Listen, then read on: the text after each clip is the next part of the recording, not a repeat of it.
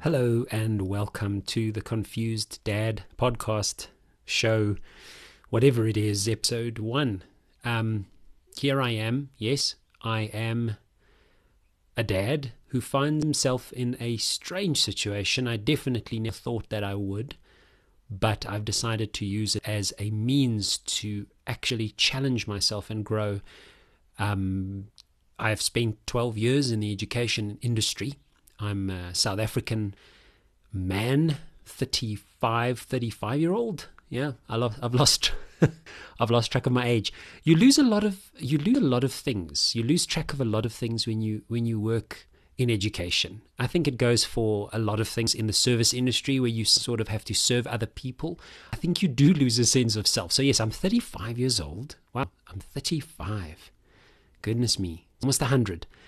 And for the last 12 years, I have worked in some or another fashion in the education industry. It was, education, teaching people stuff, whether it was university students in the earlier part of my career, then moving on and teaching children of various ages, preschool into primary school or elementary school if you're in other parts of the world. And very recently, a decision was taken, and I'll give you more information about this as and when I think I'm ready for it, because it's been quite a strange transition. It's only been 2 weeks, where for the last 8 of those 12 years I had been intimately part of building a school, an incredibly sort of intimate, small little school, basically for my own son. He's 5 years old now, and my dream, or at least my family's dream, I do have a wife as well. She's also in education, maybe, hit men have to marry hit women, and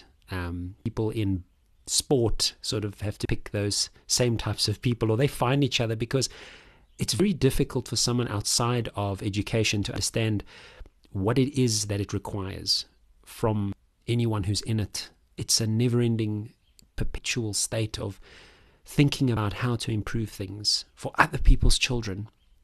And that's a massive responsibility. It really, if you're anything like myself, or you really are worth your salt as an educator, you are always wondering, is this good enough for my own child? And how am I going to adapt and evolve? And it's this perpetual, everlasting state of energy which you put into other people's children, yourself. And I don't do that, and no one does. I don't know. I certainly never did it begrudgingly. And after 8 years of building this space, it turned out that it would not continue. I was put in a position where I had to leave due to a restructuring of the business, and here I find myself at home with my 5-year-old son. Obviously the knockback or the kickback to that is the school was built or created for him. I wanted to be alongside him, and I wanted to be part of his life. And there was something he spent initially when I first started.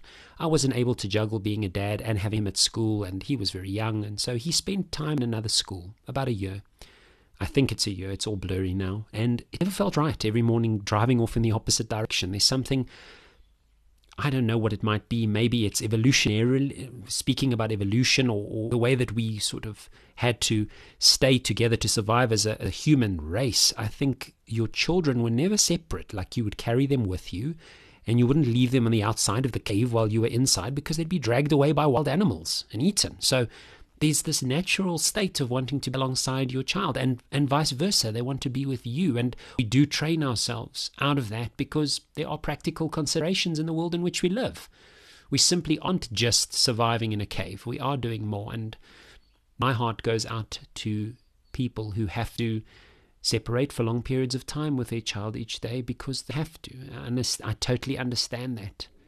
And it's not to say, in the last, even though the last couple of weeks have been really difficult emotionally for myself, and I'll get into that at some point, and I would like to be able to be there to also support other people, particularly fathers, and not to draw my sort of lines in the sand as to which parent I want to support more. That's not at all what I'm saying. I'm sort of just saying, as a dad, you have this weird framework built around you to sort of go out there and I'm not saying that that's how the world works anymore, because the days of a single parent working and a mother staying at home permanently, and those things are dead.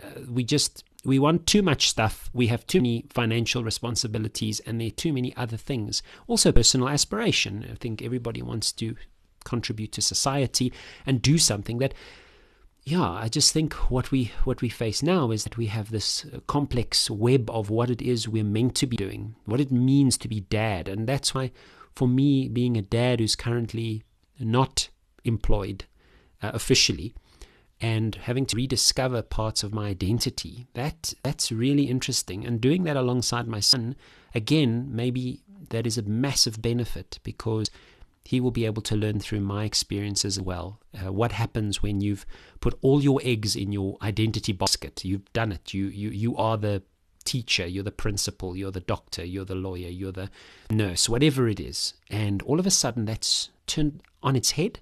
What do you do? Because your identity has sort of been removed, and you're left with this humanoid, this being that is a human. So what are you when you're not the thing you do every morning? What are you when you don't have that exact routine that a kind of 9-to-5 existence brings you? I can only talk about this now because it's taken me the better part of a couple of weeks to pick myself up through what I would only, what I could only describe as going through the various phases of loss.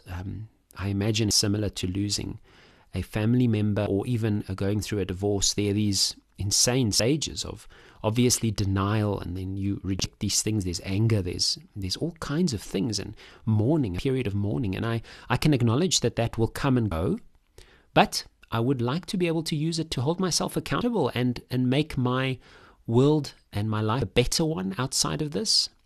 Almost phoenix-like, shall we call it, rising from the proverbial ashes. The phoenix rises up. And that's what I'm hoping. But that's not going to come through wishing it. I think it's going to come through actual action. And the one thing I can say, working with children and having to be in a school that's so multifaceted kind of existence, is that you learn to juggle, you learn to move, you learn to dance through challenges, and know when to run as hard as you can into the hardship, and know when to sort of let it sleep and tiptoe around it. And I'm hoping I can, with the help of my family, obviously I have got an amazing support in that. I think it's even harder when you don't have that, but I do. And not being afraid to ask for other people's thoughts and opinions, because it is a lonely road. You as the person, and if anybody listening is going through anything like I am going through, you find that, you are with your own mind and your own thoughts all day long. So you have to manage those, and you have to be able to acknowledge that those feelings of intensity, particularly the difficult ones where you want to run around and shout and smash someone's car up with a baseball bat, you have to acknowledge that those are also temporary, and that, like today, me sitting here recording this finally, I can acknowledge that today is a good day. And it's going to take time for that to even out. But the road and the path is quite open, and I don't know where it's going to end, and I don't know. But what I do know is that I don't want to be in a situation where I'm a slave to other people's choices with regard to my work life. That has been the last 12 years as I've gone through these patterns. I fully can acknowledge that it's got to do with who I am often. And one of the things I don't want to be is in a situation where I find myself at the short end of the stick, not because I chose to be there directly, but other people can make decisions with regards to my future in a way that doesn't necessarily suit me. So that's the gist of it. That's what I'm hoping that you'll come with me. I'm going to make this this is going to be a daily podcast. I'm going to challenge myself irrespective of how short or long it is. I may have more time or less time, because now I have a 5-year-old dude who hangs out with me and requires my attention, and I can't sit and feel sorry for myself, nor can I spend every waking moment of the day plotting and scheming to redesign my entire life. There has to be a flow and a balance, and I would like to take you on that journey, and for myself to archive these things so that I can acknowledge that I went through them. I don't want to lose that. I don't want to forget them. I want to live them. And so much of my life I've spent eliminating memories, particularly ones that are difficult, because I didn't want to ever come back to them. And this is just a way for me to share, but also to keep a library, a stock. And one day, maybe when I'm 85 years old, I can go back and listen to this and remember and feel proud that I managed to put myself out there in a way that I couldn't have done if it wasn't for the situation I find myself in.